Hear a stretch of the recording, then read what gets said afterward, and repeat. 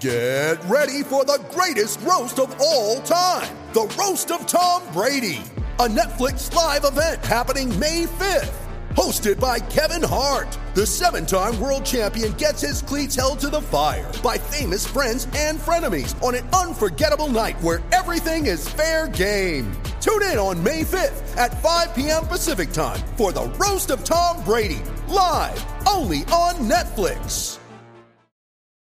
When you need mealtime inspiration, it's worth shopping Kroger, where you'll find over 30,000 mouth-watering choices that excite your inner foodie. And no matter what tasty choice you make, you'll enjoy our everyday low prices, plus extra ways to save, like digital coupons worth over $600 each week. You can also save up to $1 off per gallon at the pump with fuel points. More savings and more inspiring flavors make shopping Kroger worth it every time. Kroger, fresh for everyone. Fuel restrictions apply.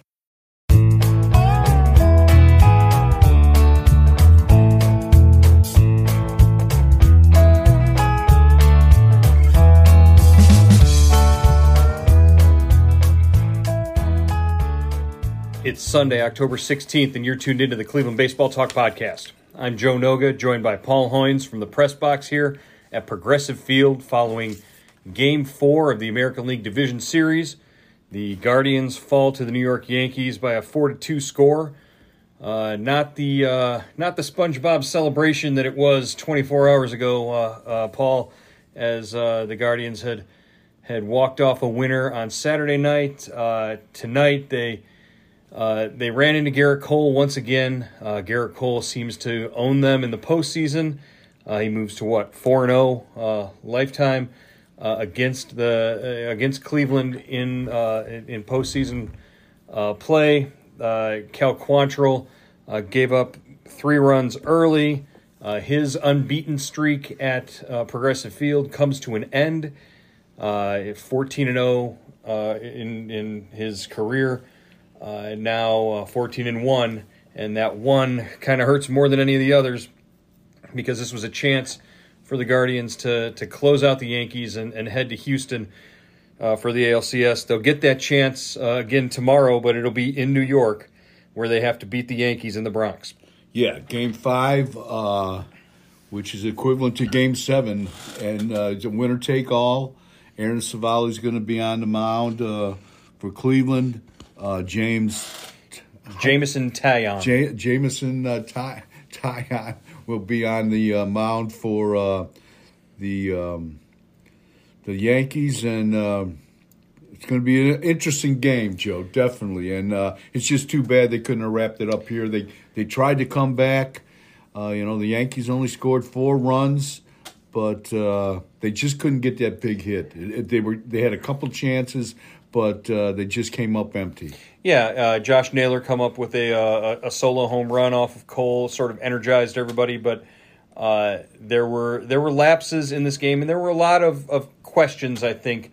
Some questionable, some strange decisions, particularly when it comes to challenges, replay reviews in the game that were used maybe not economically.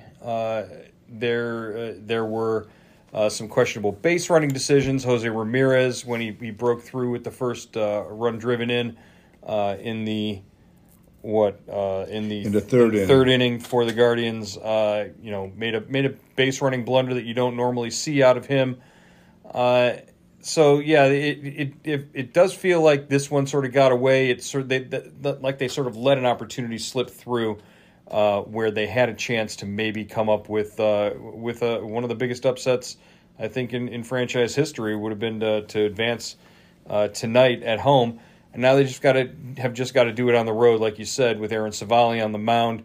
The other big caveat to that is Terry Francona did not pitch any of his main relievers. He has sort of a full complement lined up. James Karinchak, Trevor Stephan, Emmanuel Clase, even Sam Hentges. They all got the night off. And there were other guys in the bullpen who really did step up after Quantrill left the game.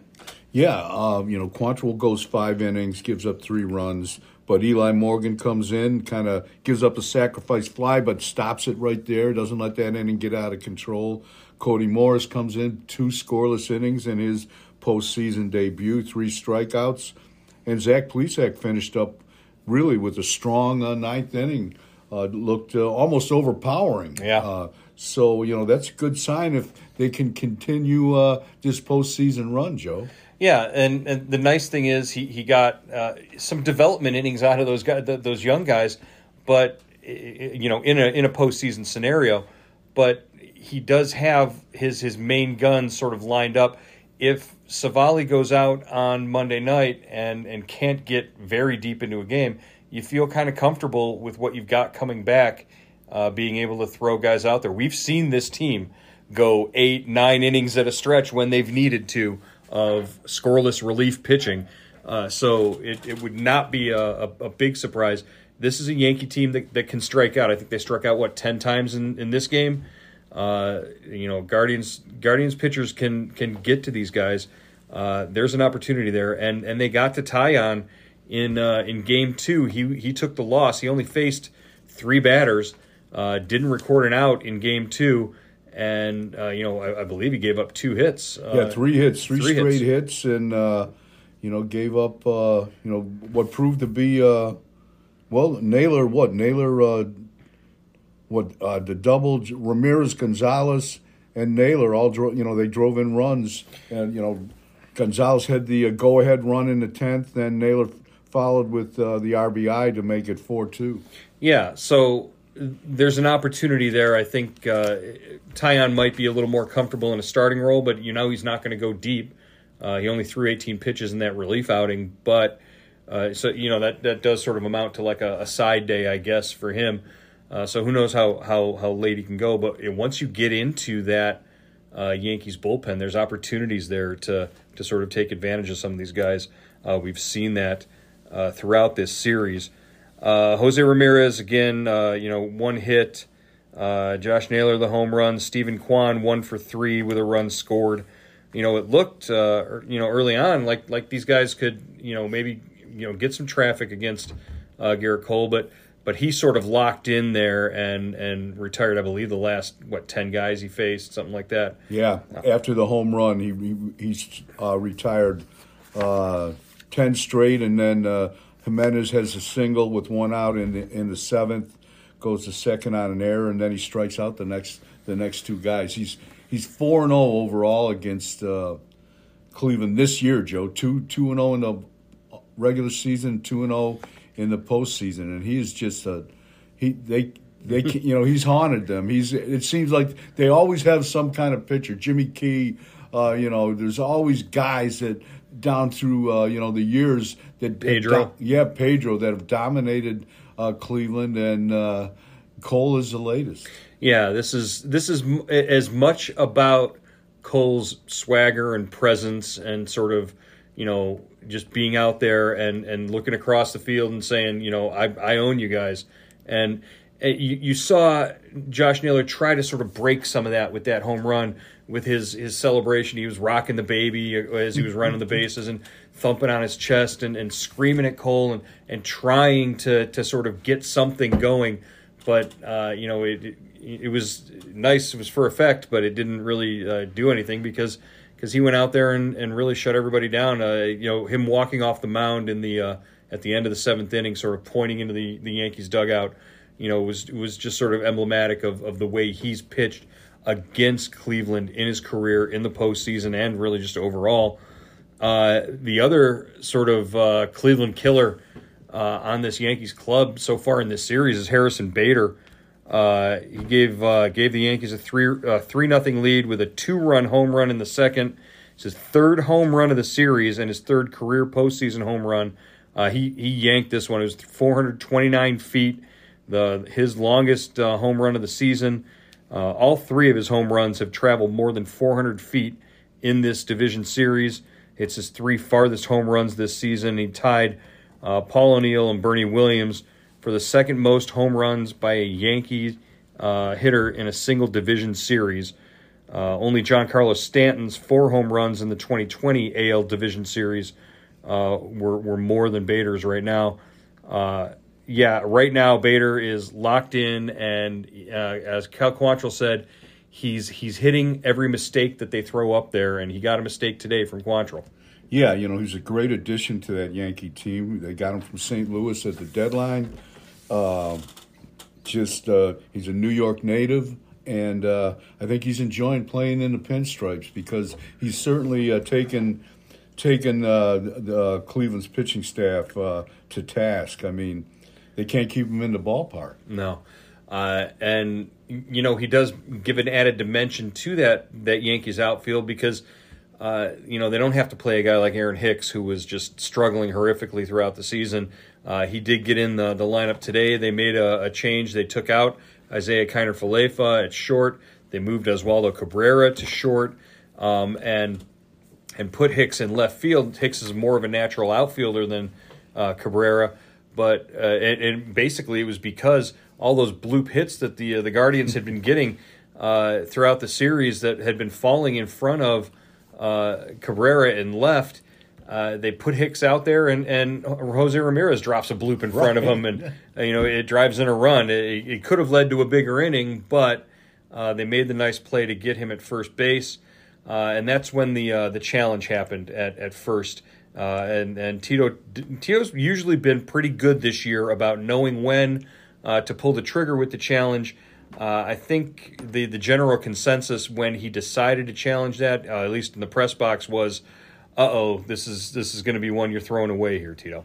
Yeah, it looked like Jose was out, and then what they challenged in the sixth inning, the Aaron Judge infield hit. Rosario made a nice stop and throw, but Arias' foot was off the bat. Yeah, it was Jimenez made the nice sliding throw. Oh, I'm sorry. Yeah, that's right. Yeah. But either way, I think either way that play had been ruled, if they had ruled that Arias had kept his foot on the bag, I don't think that replay had enough to overturn it. I think if they had called it either way, replay wasn't going to change that. And the call stood. I mean, they didn't have enough there. I think both times the reaction after we saw it on the replay was, oh man, what are they doing here? They're throwing away the challenges. So yeah, just a couple of sort of head scratcher decisions. Obviously, Ramirez on the bases, the replay challenges, and then when you decided to come out after the fifth inning and throw Eli Morgan, who had just pitched the other in yesterday's game as well. That you're trailing by what? You're down by 2 runs at the time. It's 3-2. It was 3-2 at the time. You're down by a run, and Morgan gives up that run. It sort of almost signaled like the white flag was going up there. Anytime I see Eli Morgan going in that situation, it sort of waxes that to me. So maybe he was playing for this all or nothing game 5. Maybe Tito was thinking to himself, hey, we might have an advantage with Savali going against Taillon in that game, and that's what he was playing for. Yeah, I mean, it is kind of you're only down 3-2. Morgan is kind of had very, very hot at the beginning of the year. Then hit some rough spots. It's kind of bounced back a little bit. But, that was an interesting move to put him in that situation. Tito had talked to us in his office before the game about his use of Eli Morgan early in the season, and he said he admitted that he probably rode him a little too hard. He was the hot hand at the time, and he probably pitched him maybe a little too much early on, and he paid the price for that later in the season. Because he said, Morgan's not the biggest guy. He's, not he's not Trevor Stephan or Sam Hench's, in terms of size. But he came out after the scuffling in the one inning, and he struck out Aaron Judge. He looked pretty good. So, he struck out Stanton. Yeah. And you kind of got to ride with what you got there. I just really didn't understand why you were thrown in the towel in the 5th inning in this game, is what it seemed to me when you went to Morgan and you knew your guys weren't doing much of anything against Cole. Yeah, and I don't know if that is, and I think maybe they were just pointing for Game 5, Joe. Maybe you always try to. I think you have to try to win every game, and Francona has said that time in and time out.